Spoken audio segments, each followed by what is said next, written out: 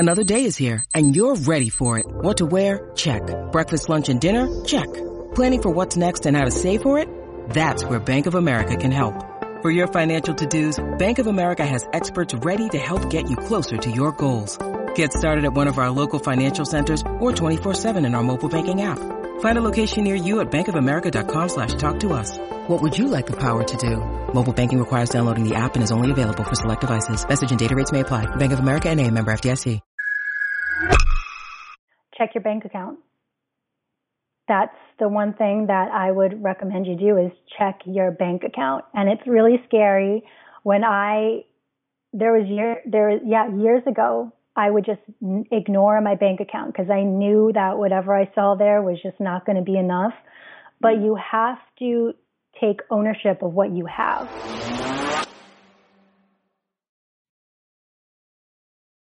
Awesome.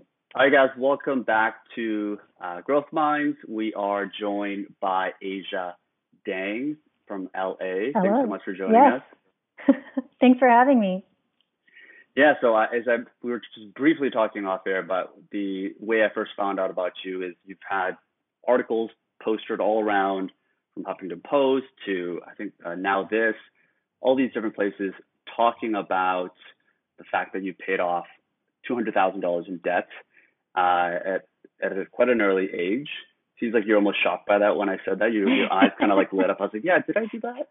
Yeah, it seems pretty impossible. Actually, those articles were posted before I paid off my debt. So it was kind of just me sharing that I had $200,000 of debt. So I think someone actually verbally saying that out loud online shocked people. So that's how I had a lot of press talking about me. I think that was probably like a year or two ago, because I think people are just shocked that, someone's talking about debt and sharing personal experience. But yes, currently I am debt free. So yeah, it is a shocker when people talk about it, but it's the reality of, millions of students today and people that have recently graduated, right? Totally. But so give us a timeline on that. So when this article came out, I don't know exact dates, you still had quite a lot of debt, it seems. How much debt did you have when all of this press started coming towards you? So I started my debt-free journey in December of 2017. That was like the first month where I was like, okay, it's time to conquer this. And then 2018 was kind of when the press was happening, I think. So I think by the time it was very, very much early on in my journey. So I probably had at least $100,000 left, like at least. And then I paid it off November 2019. So that's kind of the shortened timeline of all of that. But yeah, lots of ups and downs throughout the 2 years of that happening. No kidding. Yes, it makes sense that you're still surprised when someone says it verbally out loud to you. Yeah, I definitely have like lingering feelings about being very, very broke. So I'm still it's been a couple months. And I have a fully funded emergency fund. So I'm like in a very secure financial place right now, but I still have like worries every day. It's just something that doesn't go away as quickly as you hope. Just worrying about being in debt all the time. Yeah. Well, everyone seems to have a different definition of like what an emergency fund is. For you or for people that follow you, do you give any advice to figure out what that is? Yeah, I mean, I guess the rule of thumb is like 3 to 6 months, right? But for me, as an independent contractor who doesn't know when they're going to get paid or doesn't know when they're going to work, I always kind of err on the side of caution. So I'm actually closer to the 6-month mark. But I have followers that have emergency funds of 12 months. So for me, I just recommend at least 3 months. But I ultimately tell them, like, do whatever you're most comfortable with, because that amount varies from person to person. Yeah, and that's like the amount of money you just don't touch ever. Even you don't even invest it, or do you just hold it in the cash accounts? Yeah, I just hold it in. It used to be a high yielding savings account. Now it's not really that high. The good old days. The good old days. But yeah, it's just going to stay there just in case. It's in a totally different bank than I normally use. So it's actually kind of, the card is hidden away where it's not easily accessible, and Smart. it'll only be used for, emergencies. No investing is going to go into it. It's just strictly there to gain like $1 a year at this point. But yeah. Gotcha. You're not worried about like inflation. You just want to make sure it's completely liquid so that just in any case you have that info. Yeah, you have the money. Yeah, I mean, I can always add to it, obviously, but I feel like now that I'm in this space,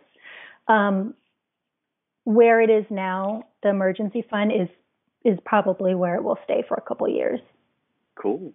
Yeah. So walk me through the kind of this journey or motivation that you had about wanting to pay off this quick, because through the researches I was doing, because I went to university in Canada. Listen, like tuition is high here, but it's nowhere compared to the US. It's just a different world.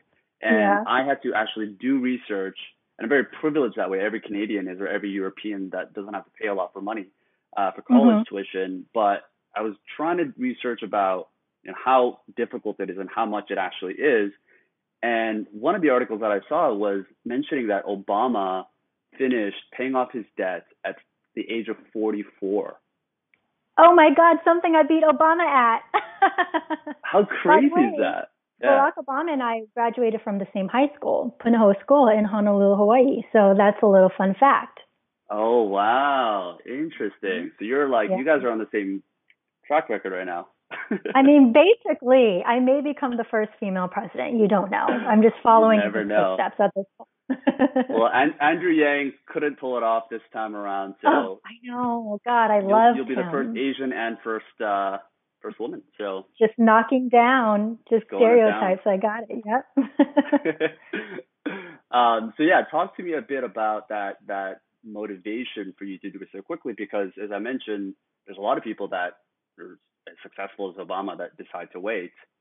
I think for me, I mean, I always felt broke. I never really made enough money to live. And then 2 years ago, one of my dogs, I have 2 dogs, one of them had to get emergency surgery and I couldn't afford it. So at that point, I was in the space of having to take out more debt or euthanizing him because I couldn't afford it. And fortunately, my boyfriend was able to pay for it. So we didn't have to worry about dealing with any of those situations. And at that point, I was like, how old I was like 30, and I was like, I'm 30 years old and I should not be put in this type of situation again.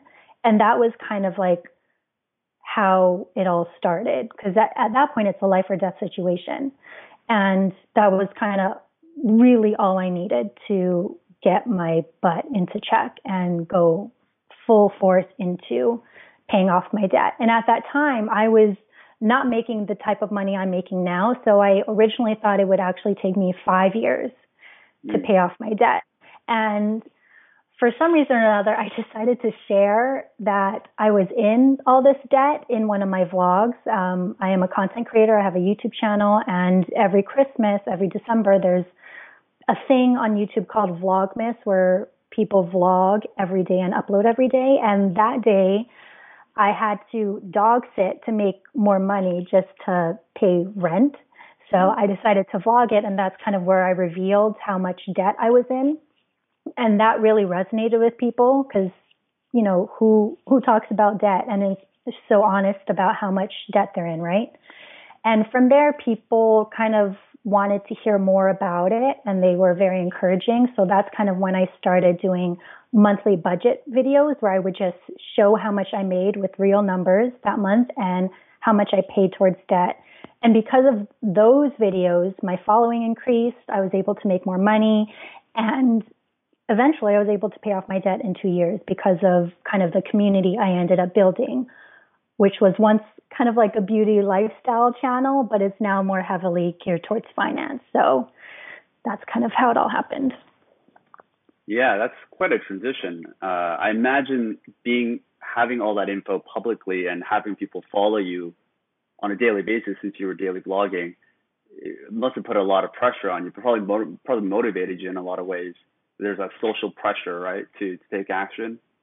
Yeah, I felt the pressure just not to disappoint the community that I was in. So I feel like if I actually didn't vlog my entire experience over the past 2 years, I may not have paid it off as quickly as I did.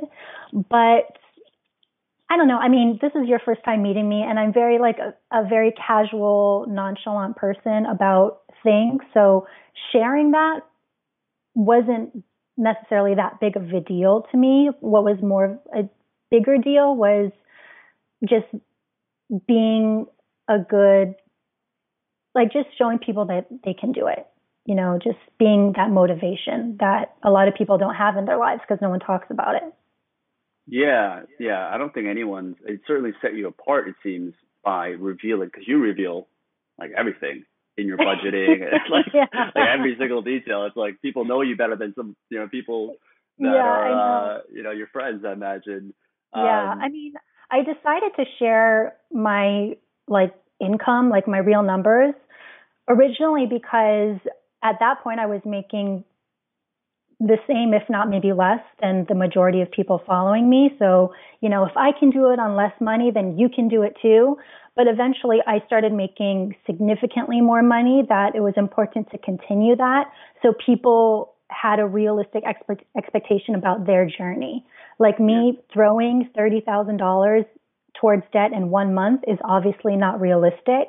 So I needed to show them how much I made that month in order to show them how I was able to do that, just so they're not like comparing what I'm making and what I'm throwing to their journey, because that would obviously get very frustrating.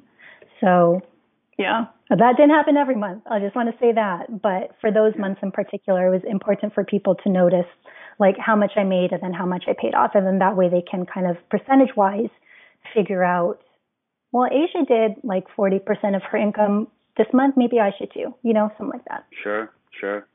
To give people some context, and I would only ask since you're comfortable and you've done these before, what was the amount of money you were making as you started this journey? As you mentioned, similar to the followers that you had, and how did that progress for you as you paid off your debt?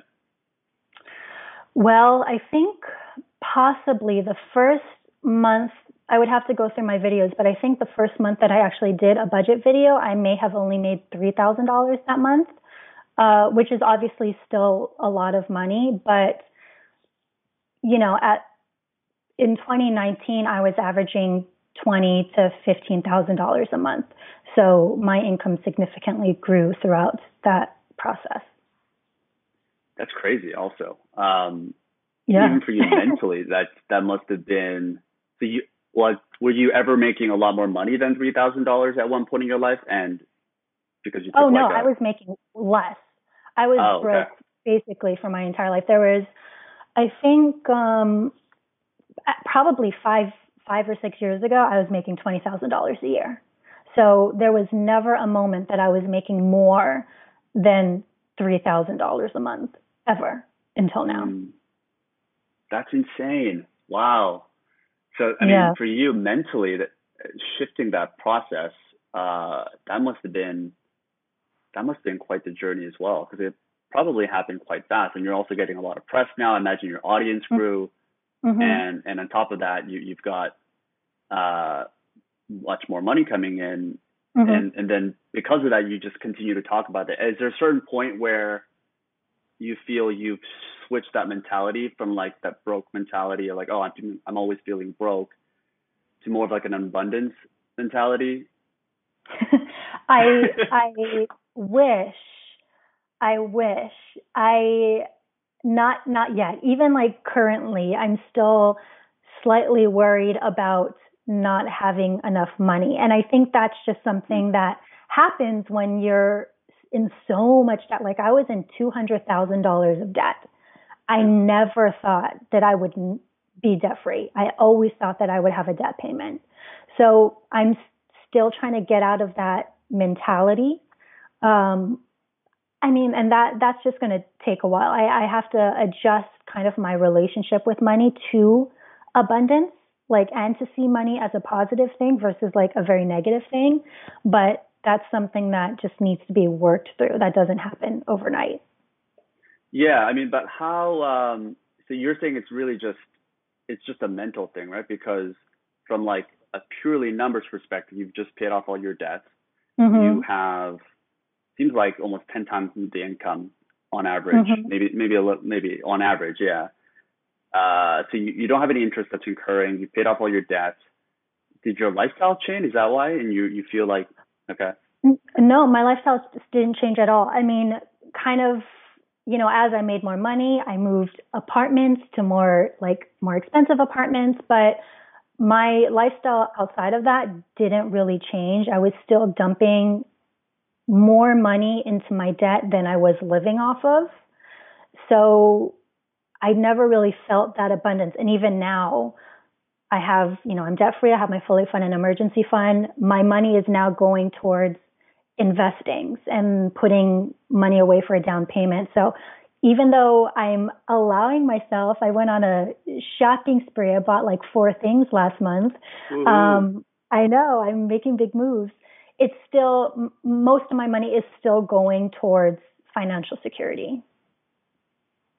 Gotcha. Which is for you buying a house, saving for other things maybe a project you want to do. Yeah. Retirement. Retirement. How old are you? I'm 33. Ah, come on. But now I have the money and the funds to start a retirement fund. Very true. Very true. Well, I commend you for going out to the public and talking about it, because money is such a taboo topic. I mean, I come from pretty conservative Korean family, and I dropped out of university. I think we were talking off air about me living in Mexico parts of the time, and it was a very difficult decision just because,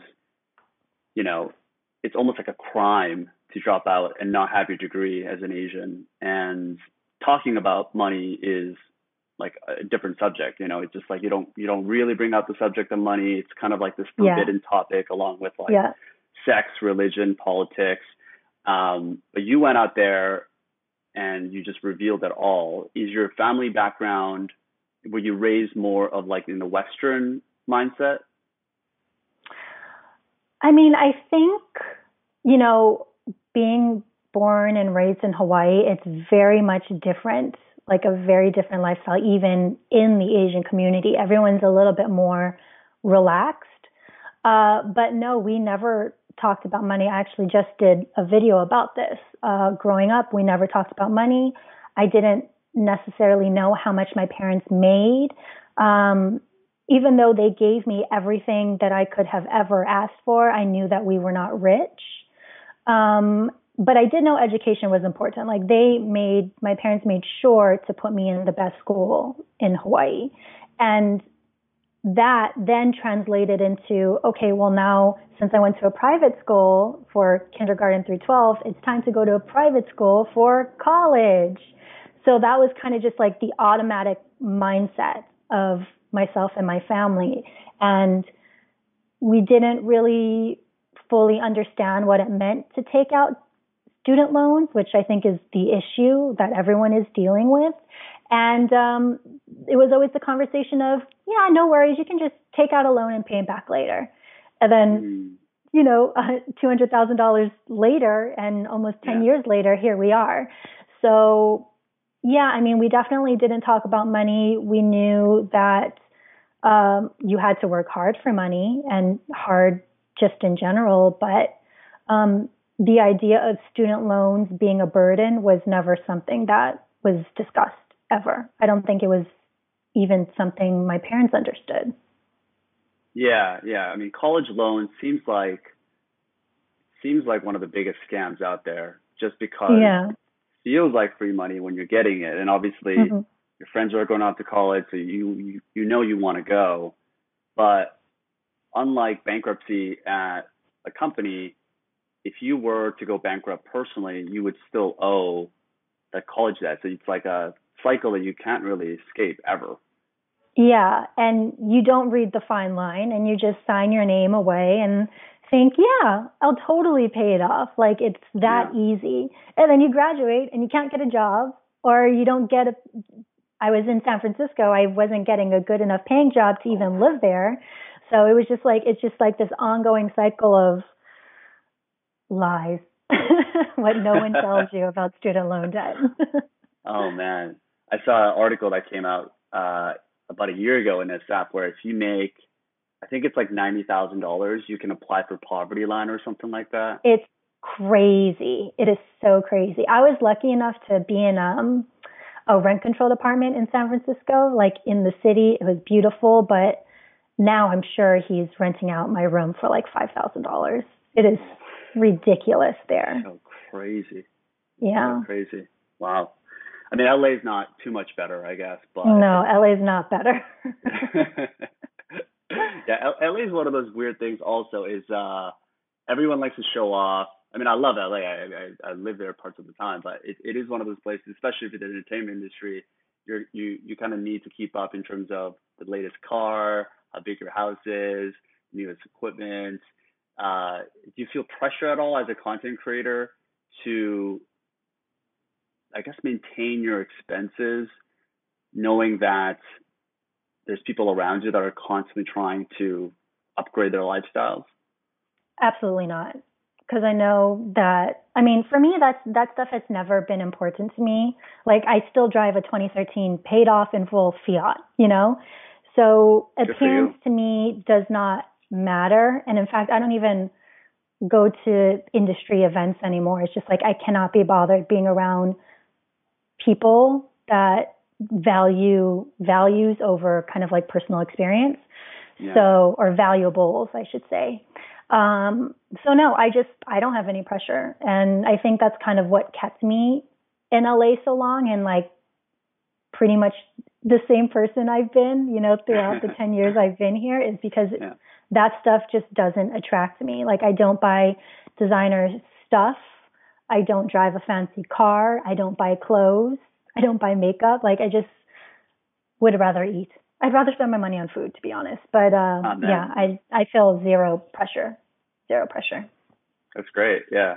I mean, people say having more money, you know, it seems like as you increase your income can change who you are. But I would rather think that it highlights more of who you are, kind of exposes more of who you are at a different level.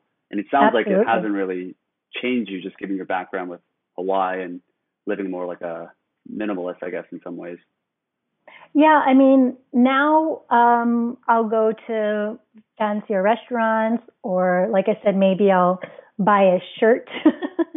But most of my money will go towards investing or like donation now. So I just pretty much has stayed the same. Yeah, yeah. And I know you mentioned your boyfriend as well. It's an uncomfortable topic for most people. Did you guys say you're not married, right? No, we're not. Okay. Because I know for relationships, particularly when it comes to marriage, it is kind of like an uncomfortable topic for people to bring up when they first get to that next level of their relationship.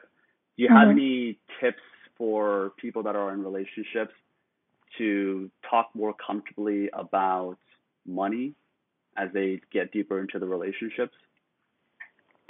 I mean, I don't know if it's necessarily a tip, but you have to talk about money while you're in relationships. I mean, I think I've heard that money-related issues is the leading cause of divorce. So, you know, I think for us, we were together, like we've been together for 7 years. So he was the one for a very long time who made the money.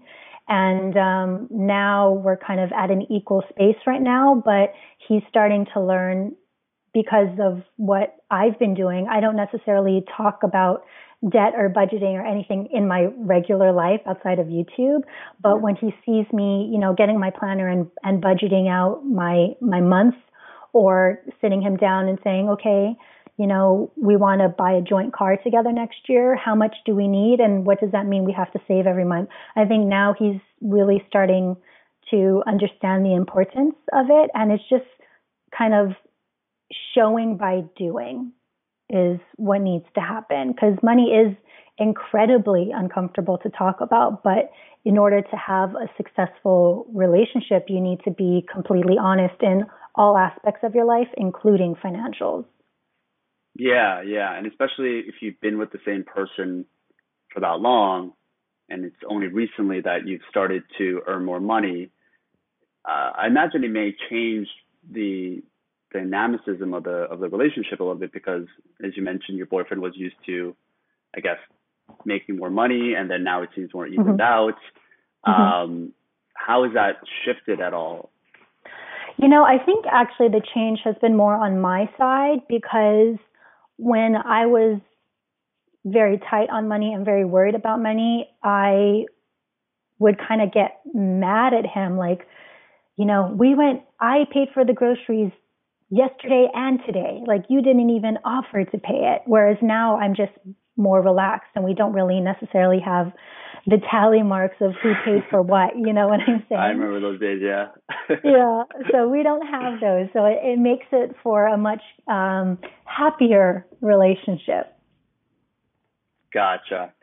Yeah. So you are trying to get into more of that abundance mode as you guys continue to develop. Trying. I mean, it's easier for me, I think. Yeah.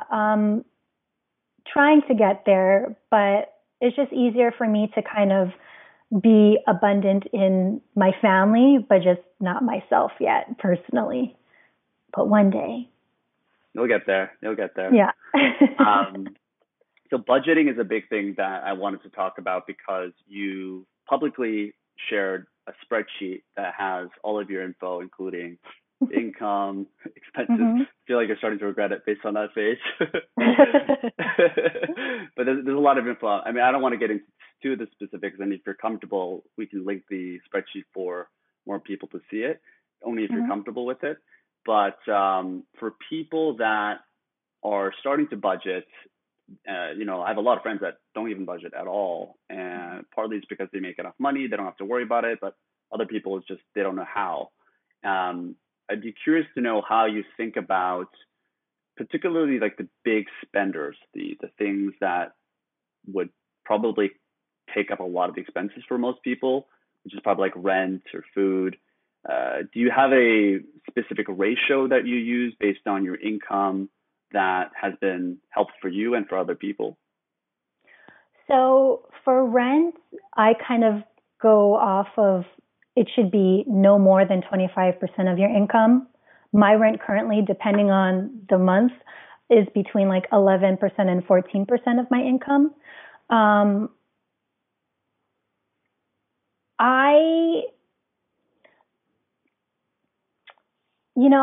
It's hard because I try to be very understanding of people when they say like how much should I put aside for rent? How much should I put aside for savings or put aside for food? It's like, what are you comfortable with? Like when you look at what you make every month and your expenses, what can you see that can be cut? And for a lot of people, it's food. That's the easiest thing that you can cut because it happens every day, every month. A lot of people, it's cars. They spend way too much money on car leases. But for some people, they would rather spend more money on rent and less money on food, or they'd rather spend more money on food and less money on rent. It's just like, what is important to you in your life that you would rather spend more money on? And then from there, figure out what kind of adjustments you can make throughout your budget in order to make sure that everything lines up all together. Does that make sense? It does, yeah. I mean, it does for me. I hope it does for other people. Yeah, it's just for me, you can get really stressed out when it comes to your budget. And that will in itself scare people away from continuing to do it. So I try to be a little bit more flexible about what people view important versus what I view important. So that would be my recommendation. Just figure out what you would choose to spend your money on and then just adjust the rest of your budget accordingly. Yeah, yeah. I mean, for me, as I started to do it maybe 2 or 3 years ago, it was helpful just to like the hardest part I feel is just setting up a template. But after a Hmm. while, it gets kind of fun because a lot of the times it allows you to beat the goals that you had in the previous months. Sometimes you don't win, right? But you kind of gamify it in your own mind to help motivate yourself as you keep budgeting. Um, Yeah. do you have a specific, because you talked about adjustment, do you have a recommendation of how often people should be adjusting it, or is it really based on a personal basis of how their expenses are? Because I know you mentioned freelancers, especially, have very volatile incomes because they'll be really high one day, it'll be really low one day. How should they be looking at that if they're in that position? Yeah, I would say whatever you're comfortable with. I mean, for freelancers to build your budget, you need to look at kind of the last couple months or the last year of your income and then find the month where the income was the lowest and budget around that number. Because that way, if things are really bad, at least you know you can pay for your essentials versus maybe you'll have more better months, but you need to focus your budget around around that one low month just so you can protect yourself. So that for sure is a rule for independent contractors. But for me, it's I every time I spend something, I write it down in my planner. I'm like a handwritten visual kind of person. So I write it down in my planner versus an app. And then even just the act of writing it down in my planner, I'm like, okay, I spent a lot of money on food. I don't even have to do the calculations, but the amount of written I have in my food budget is a lot. So maybe it's time to like slow down. Or, I spent a lot on equipment last month. So this month, I don't necessarily have to spend any money on equipment. So it's just kind of, I've been doing it for 2 years, so I can kind of tell when I can give and when I can take a little bit. But I would say, if you're new to budgeting, take a couple months, try your best, and then regroup and see where you did good, where you did bad, why you think you did bad in certain categories, and then, just figure out how to do better moving along. Just people put so much pressure on budgeting, and it just is like, it already is a scary thing. Yeah. So just figure out how to make it work for yourself while like staying within your means, which is the reason we budget, right? So that's the most important part, is to just stay within your means. So if you need to adjust here and there, then go ahead and do that. It's fine. Cool, cool. And it is a lot of pressure for a lot of people. It can be very stressful. I find apps to be really helpful. Like I've used Acorns, which is an app that kind of rounds up your whatever you spend and just kind of automates a lot of the process, which is a huge thing as you go along. Has there any been apps that have been really helpful for you, just to automate things or to make things easier? So I personally don't like the roundup automations. It just made me very nervous. So I would just personally move things manually myself. But yeah, I used a lot of apps throughout this entire journey. Capital is one that I used in 2019 to kind of put aside money for sinking funds to like gift myself. That's the thing that I figured out throughout paying off my debt is it's exhausting. It is like emotionally and physically exhausting to pay off debt. So I found it helpful to kind of put aside money to treat myself to things, whether it's, something like a really fancy dinner or like a treatment, like a spa treatment. Those are things that I would put aside in my capital account for that. Currently, I am using Empower. That's actually where my savings fund is, as well as kind of sinking funds for bills. So, what does that do again? The what? Sinking funds? No, is it Empire? You said? Empower. So like Empower. Empowering. Empower. Okay. Empower is where it's a checking and savings account, but it also has a budgeting feature in it. And that is where my emergency savings fund is. And in the savings account, and then in the checking account is where I put my sinking funds for bills. So things that occur once a year that I have to pay off. And then since all of my accounts are connected into Empower, they kind of give me alerts as to when I'm dangerously close to going over my budget. So those are the kind of apps that I prefer, apps that kind of automatically take money out of my account. I don't like. I would prefer to just do that manually myself. Yeah, you want more control over whatever is going in and out of your bank account. Basically. Yeah. Gotcha. And you said Capital. I'm trying to find the app actually. Is it Capital? QAPITAL. Okay. Gotcha. Beautiful. Yeah. Cool. Yeah, we'll definitely link those out.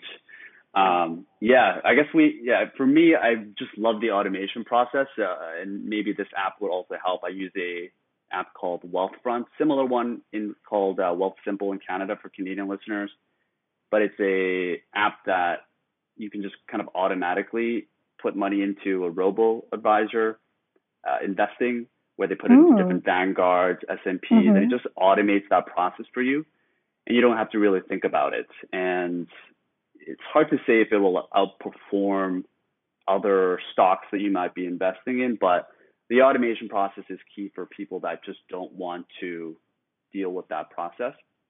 Absolutely. I mean, whatever works to get you saving and to get you investing is what you should do, for sure. There's no right or wrong way to save money.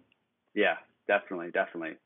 And same with investing as well. I'm not sure how, if you've talked about investing in your videos or how comfortable you are, but I'd love to know kind of that mindset, because I know you said now that you've paid off debt, you are, I imagine, taking more time to figure out your investments, which a lot of people are certainly interested in. Do you have a specific strategy now that you've iterated on that makes sense for you personally that you'd be comfortable sharing? So my investment strategy is to give all my money to my financial advisor and to have him do it. Smart. I like it.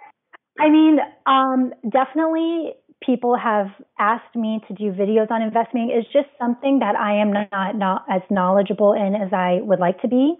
So everything, all of my investing goes to my financial advisor, who I trust and I have known since high school. And I know he's going to do right by me. But eventually, I just downloaded some books on Audible to start learning more about investing. And then eventually I would like to maybe test out the waters and maybe throw $1,000 in somewhere and kind of do it myself. But I'm just not in that place right now to talk about it on YouTube. I'm honestly too exhausted to start learning about it, but that is a goal of mine, is to become more educated about investing and retirement and all this stuff, because all the information I have is just learned from people who I trust and who are professionals in their, fields. But I do need to know more about it, because it is my money and I should know where it's going and why it's going there and stuff like that. Yeah, just because it's based on the things that you mentioned about having alerts and making sure that there's not a lot of automation. It's, I would imagine eventually you'd want to figure out a way to control your own investments as well as you start to learn more about that process. Yeah, no, absolutely. I mean, for me, investing is scarier than paying off debt, because paying off debt is very one track minded. There is this big number at the end of the tunnel, and you know that you have to get that number to zero. So I didn't have to do that much research to figure out, okay, I need to put as much money as possible into this debt. But investing, there's so much that can happen. There's so much that can go wrong that it might take me a little while to figure it out on that front. And until then, I would like for someone who is knowledgeable and has years of experience to take care of my money for now. And then, Right. yes, eventually, hopefully, I'll be knowledgeable enough to do it myself one day. Cool. Yeah, it totally makes sense. And it sounds like it's a high school friend that you trust as well. So Mm-hmm. that's not completely just throwing it in, automating that process. Right. So last topic I want to dig into is side hustles, because I think there is a lot of time that people could be using, especially now, to start their own thing and to kind of escape this rat race, which a lot of people are in that are listening. And this is something that you've done, particularly as you went from making $3,000 a month to, a lot more now, and having this financial freedom in some ways, I guess you could say. What are some of the things that you've learned as you've built out your side hustle? And I'm assuming you had a full-time job initially, right? YouTube, which I would hardly call a full-time job at the time, but yeah. Oh, so wait, so you when you graduated from college, you went straight to YouTube? So I guess we should talk about this. I have my bachelor's in marketing from University of San Francisco, and I have my master's in broadcast journalism from USC, which is what brought me to LA. After I graduated from USC, I was actually in sports television. So I had my own sports show with Maxim Magazine when it was in its heyday back in the day, called Maxim Sports One-on-One, where I would interview athletes and they would teach me how to play their position. So play basketball with Shaq. I boxed with Floyd Mayweather. I drove cars with Danica Patrick, all that cool stuff. And then from there, I started working with Fox Sports, and I did not like that. Did not like being in network at all. When your goal is to be a television host, you think network is the end all be all, like you want to be on television. But I had so much freedom with Maxim because it was online, it was on their website, and we had a small crew and we were in charge of everything. That when we then graduated to network television, where everything had to be approved, from what you're wearing to what you're saying to who you're interviewing, it felt very suffocating. So in my time with Maxim, I had opened up my YouTube channel, which was very much heavily geared towards men. So I've had a couple of transitions in YouTube throughout my life. It was very geared towards men, sex, relationships, because that was my following at the time. And then with Fox Sports, as I was feeling suffocated, I found comfort in YouTube again, because no one had to tell me what I could or could not do. I had full control over the content I put out there. So once I left Fox Sports, then I kind of did the YouTube thing for, I would say, probably about like a year, and then a year or two, and then the second year or third year, that's when I started making good money. So didn't start off in YouTube right out of the gate, but the journey taught me that what I value is doing what I want. No kidding. Not having people tell me what to do. Yeah. Yeah, it's quite a jump from talking about sex and relationships, and I guess you went around travel and makeup a little bit as well, like beauty stuff, which is females, heavily females, to now money. That's crazy. Wow, that's quite the shift. Yeah, it's very interesting. It was male oriented, and then it was Fox Sports, and then after Fox Sports, it was beauty and makeup and fashion and travel, and then now it's money. And I think the cool thing is that a lot of the men who followed me years ago kind of brought their girlfriends involved into my channel. So now their girlfriends are the ones that are watching my makeup or my skincare or my fashion videos. And now that I have my financial videos, now it's something that they can both watch together. So it's definitely been a journey, but it's something that everyone can be a part of at some point or another, which is pretty cool. Yeah, and at the end of the day, it seems authentic, because all the things that you're talking about, whether it's for women or for men, at the end of the day, it's still something you go through. It's something that you think about. It's something that can be relatable to most people. I haven't seen the sex and relationship content, so I'm not 100% sure, but it's a general enough topic, I imagine. It was a very interesting time in my life. Yeah, you can definitely see where I was at emotionally throughout my YouTube channel. So that's awesome. That's awesome. You still keep it out there. That's great. Yeah, well, it's just part of my story. Sure. Well, for people that are looking to, because I think most people are doing their full-time jobs and they're trying to start a side hustle. What are some of the lessons that you've learned that helped you transition faster into becoming more full-time, but also a full-time paid professional?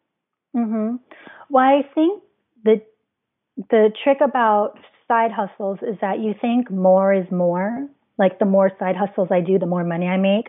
But what I learned when I had like 5 side hustles just to pay the bills is that more is not necessarily more. More is exhausting. And you'll want to kind of at first test out what side hustles that you enjoy doing. And then see how much you make off of the side hustles. Because for me, I have 2 dogs, so I'm very much a dog person. So one of my side hustles was dog sitting and dog walking. And I really enjoyed it because I loved being around animals, but I was not making enough money for it to be worth the amount of time I was spending doing these things. And it took me a couple months to finally realize that. And then I had to just stop doing it because that was just taking time away from me that I could be doing editing a video or recording a video or, taking a lunch meeting or something like that actually makes me money.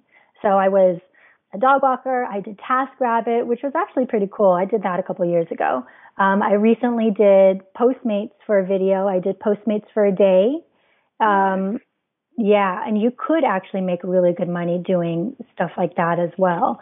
So it's just kind of figuring out what things that you're attracted to and if that will in turn give you enough money for you worth the time that you would be spending doing that.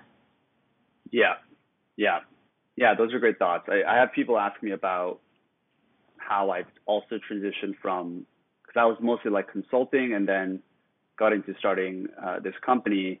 And someone once told me about like an equation almost, which is wealth equals a specialized skill plus ownership in what you're doing plus scalability. And I think for most people, it seems like starting out with some sort of a specialized skill, something that you're really great at. It could just be like a really great communicator. It could be you're good at marketing, great dog walker, I'm sure.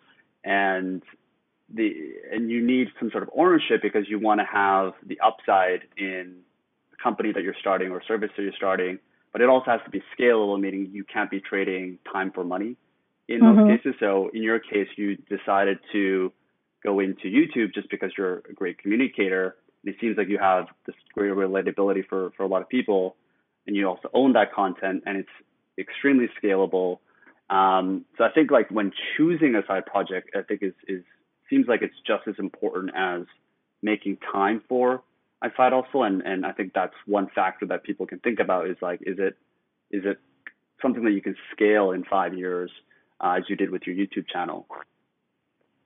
Absolutely. That's something that I did a video about side hustles, and that's something that I talked about is this side hustle could possibly turn into something more. So just kind of go into that with the mindset that I keep on talking about dog walking, but it's just something someone in my comment section mentioned that she started dog walking as a side hustle, but now it's her full-time job and she makes a ton of money doing it. Wow.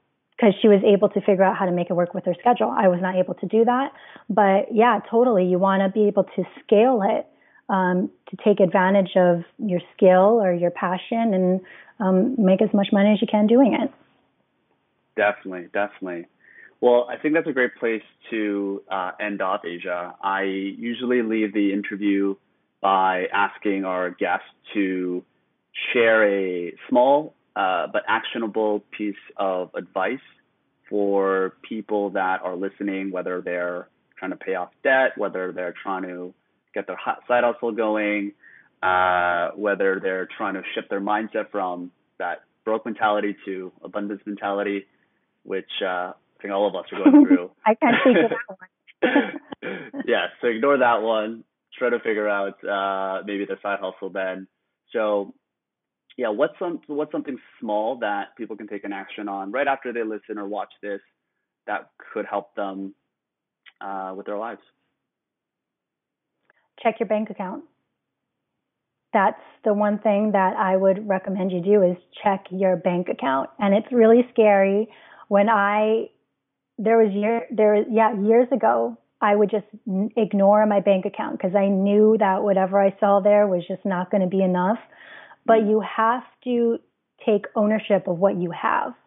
So after this podcast, check your bank account, and it's going to be scary, and maybe you'll be happy or maybe you'll be excited. But once you're done, you'll realize that it's actually not that scary. And it's cool to know what you have in your account and then being able to figure out what you can do with that money or how much money you need to accomplish a goal. So for me, as someone who never checked her account for years, I check my account multiple times throughout the week just to make sure that I have a grasp as to what I have and what I own. And from there, I'm able to, going back to the budget or going back to investments or paying off debt, I'm able to adjust my budget, or I'm able to add more money towards my debt or towards investments, or I'm able to treat myself to something that may or may not have been expected, or I'm not able to I'm not able to do any of those because I don't have enough money in my account that I thought. But it all comes back around to check your account and just be accountable for what you have. And do you have like an alarm clock to check each morning? Like, how do you structure that into your daily habits? No, I mean, it's not that serious to where I need an alarm. It's kind of just like a intuition thing. Like, okay, well, I haven't checked my account in a couple of days. Maybe I should just go and make sure that everything's okay. And also that way you can also see if maybe, someone took something out of your account that they weren't supposed to, or you got a fee that you weren't supposed to have. So it's just a really good habit to just get yourself into in general. Very cool. Awesome. Well, thanks so much for coming on, Asia. Where can people find you online? Where should we direct people to? Yes, you can join me on my YouTube page. It's Asia Dang, AJADANG. That's where most of my financial videos are. I'm also on Instagram, which is more lifestyle, so I'm not sure if that's what you want to see, at Asia Dang. And then I also have a podcast with my best friend Laura. It's called Heavy Topics with Lightweights, where we drink, cool, have fun, but talk about really important shit like police brutality and freezing your eggs and being in a polyamorous relationship. So it's also something, if you want to kind of just be educated and meet people who you wouldn't normally meet in your circle, would be a fun place to go as well. Cool. We'll definitely link all of that stuff. Awesome, Asia. Thanks so much for coming on. Thanks so much, guys, for tuning in, and we'll see you next week.